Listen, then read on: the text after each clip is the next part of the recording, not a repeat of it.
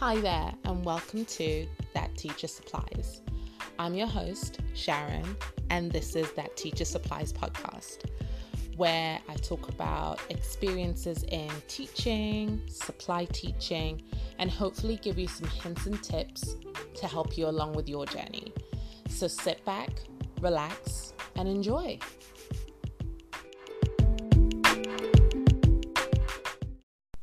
So, this week we're talking about 5 things to remember as a supply teacher. So, when I was a recruiter, I always used to remind my teachers at the beginning of term or at the beginning of their contract with me, that they needed to remember certain things when they were starting the new term or starting with us. And it just made everything so much easier for everybody. So I actually did some of these things, some if not all of these things when I was a supply teacher myself. And it just made everything so much smoother, so much easier, especially when I was going from school to school and, working from county to county. So when starting out as a supply teacher, or even when you're starting back as a supply teacher, here are some of the things I think make your teaching job much smoother.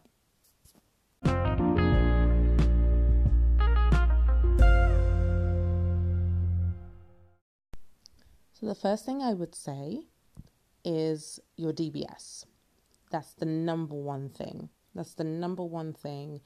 Anywhere that you're working, whether you're working with an agency or you're working as a freelance standalone supply teacher, you need your DBS and you need it to be up to date. And how you make sure that it's up to date, you have it on the update service. I worked with so many teachers who would come to me and they would say, oh yes, of course I've got my DBS, it's up to date, it's not a problem. I have it with such and such an agency, it's not a problem, but we couldn't use it, unfortunately, because it wasn't on the service, it wasn't on the update service. Now, let me just clarify something. With a DBS, most agencies will have a look at the current DBS that you have. They'll look at it to see, obviously, if you've had any past offences or anything like that, because they will be stated on your DBS if you have any. So they will always ensure that they look at your current DBS if you have one. However, if it's not on the update service, they can't do a quick check in terms of have you had any recent offences, anything that's not on your printed DBS. Have you had anything else that's happened that we should know about before we put you forward to work with different schools? So it's crucial. It can be annoying. However, if you think about it, it's actually a really good thing because obviously it's keeping the children safe, keeping everybody vulnerable safe. So you need to make sure you have it on the update service. The other thing with this is that once you get it, you have a limited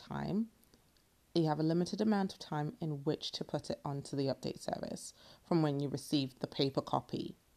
So in 2021, so I recently checked this, in 2021, you have 30 days to register your DBS on the update service. I mean, have another check, have another look, just to absolutely make sure when you go on the website, which I'll put in the description box, but make sure as soon as you receive it in the post, as soon as you receive the physical copy, put that straight onto the update service. It's increased, the days have increased from about 15, it was, in 2019, but now it's from 15 to 30, which is great. However, if you don't register it within this time, you'll need to apply for a whole new DBS, which can take time and prevent you from working as well. And that's not what you want. That's definitely not what you want. So just get it sorted in time. So the second thing I would say is your availability. So you need to make sure that you have a clear idea in your mind of your availability and then update this with your agency, as in your consultant or the school and your point of contact at the school.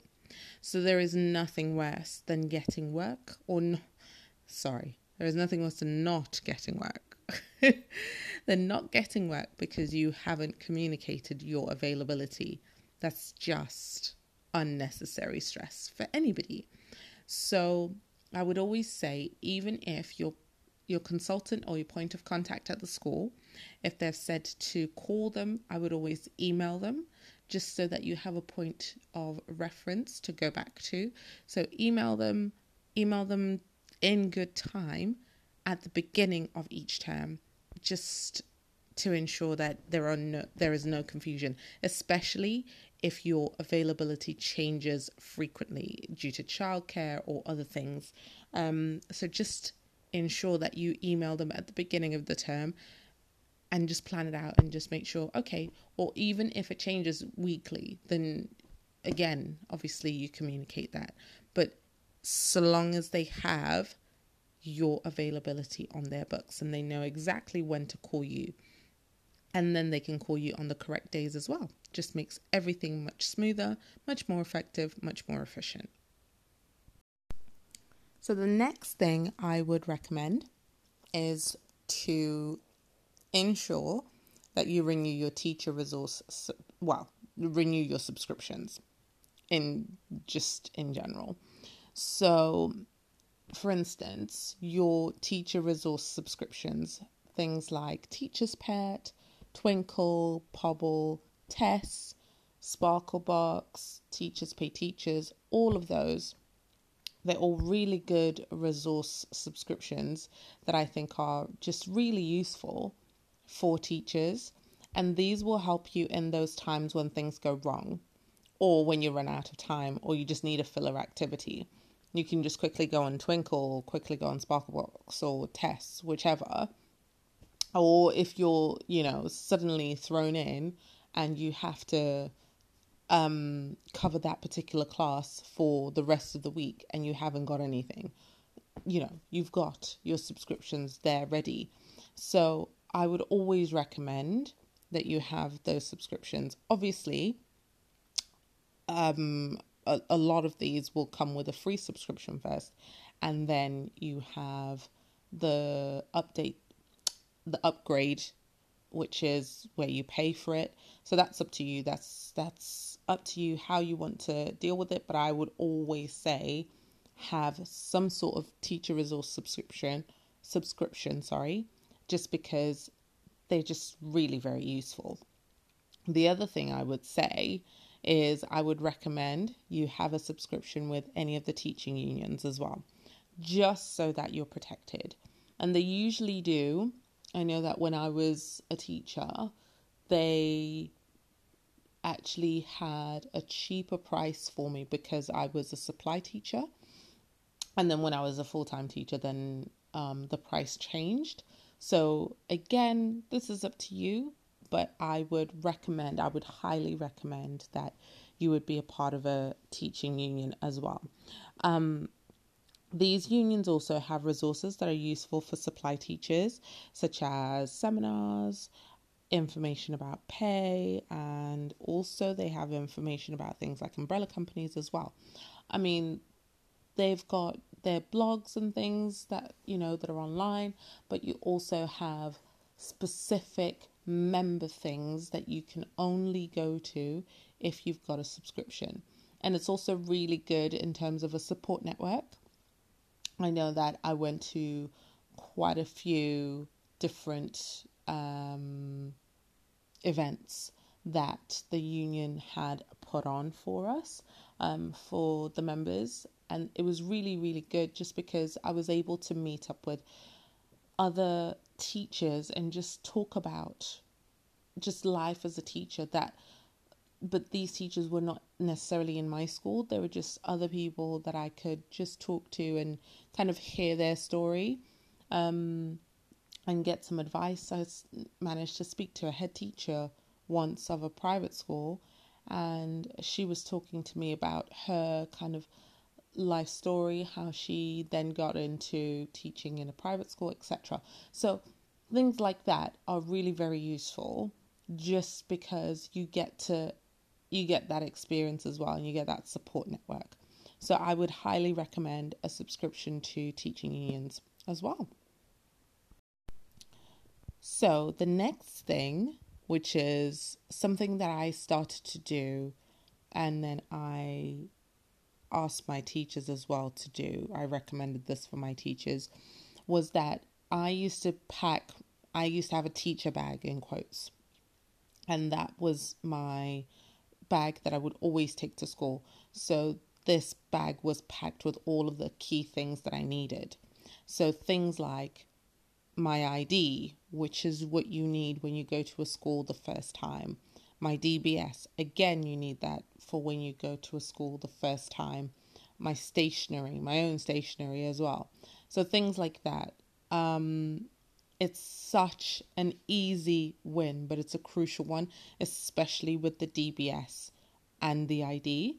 You always have to make sure that you have all of your essentials packed in your teacher's bag. A few of my teachers, actually, they got caught out with this because they didn't have perhaps their ID on them, or they didn't have their DBS on them. And it's just such a crucial thing. You will be turned away from some schools. There were some who were nearly turned away. Fortunately for them, they had their DBS on the update service. Oh, look at that.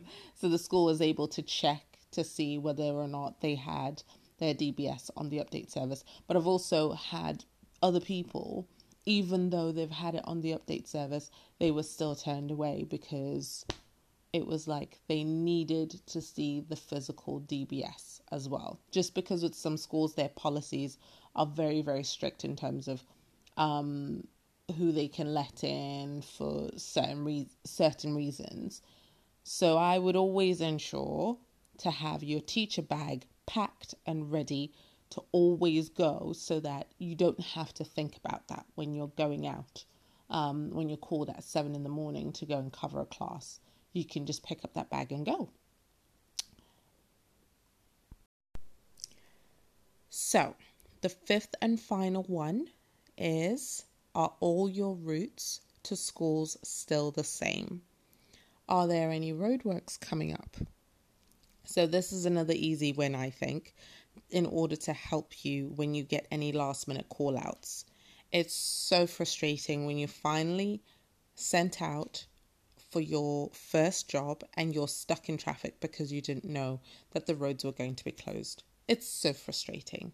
So I would just as a word of caution, I would absolutely check and see on the council websites, on Google Maps, whichever maps you use. I would absolutely double check and see if there's anything coming up, because you'll always have those updates for things that are coming up, any roadworks that are coming up in your area or in that particular area that you're going to. So obviously with some schools that you'll be going to, you'll just get the call out on that particular morning and you'll think, oh my goodness, what's going on? But if you already know some of the shortcuts, so if you already know that there are some roadworks that are coming up, you'll avoid certain things, or you'll know, right, okay, I'm going to need extra time, so I'm better off just leaving earlier, or avoiding this particular area, etc. It just makes everything just so much easier. Obviously, there are times when you're not, it's just life happens, right? Life will always happen. That's not what I'm talking about. I'm talking about the times when you could have prepared. So these are the things that you could do to prepare yourself so that you don't have to have that kind of added stress. So that when you get to the school, you're thinking, oh my goodness me, I'm, in such a frenzy. No, we don't want that. We want calm. We want collected teachers who are going in and ready to just take on the day. So I would definitely do this and just have a look and see what are the routes looking like to the schools that you usually work at, and take it from there.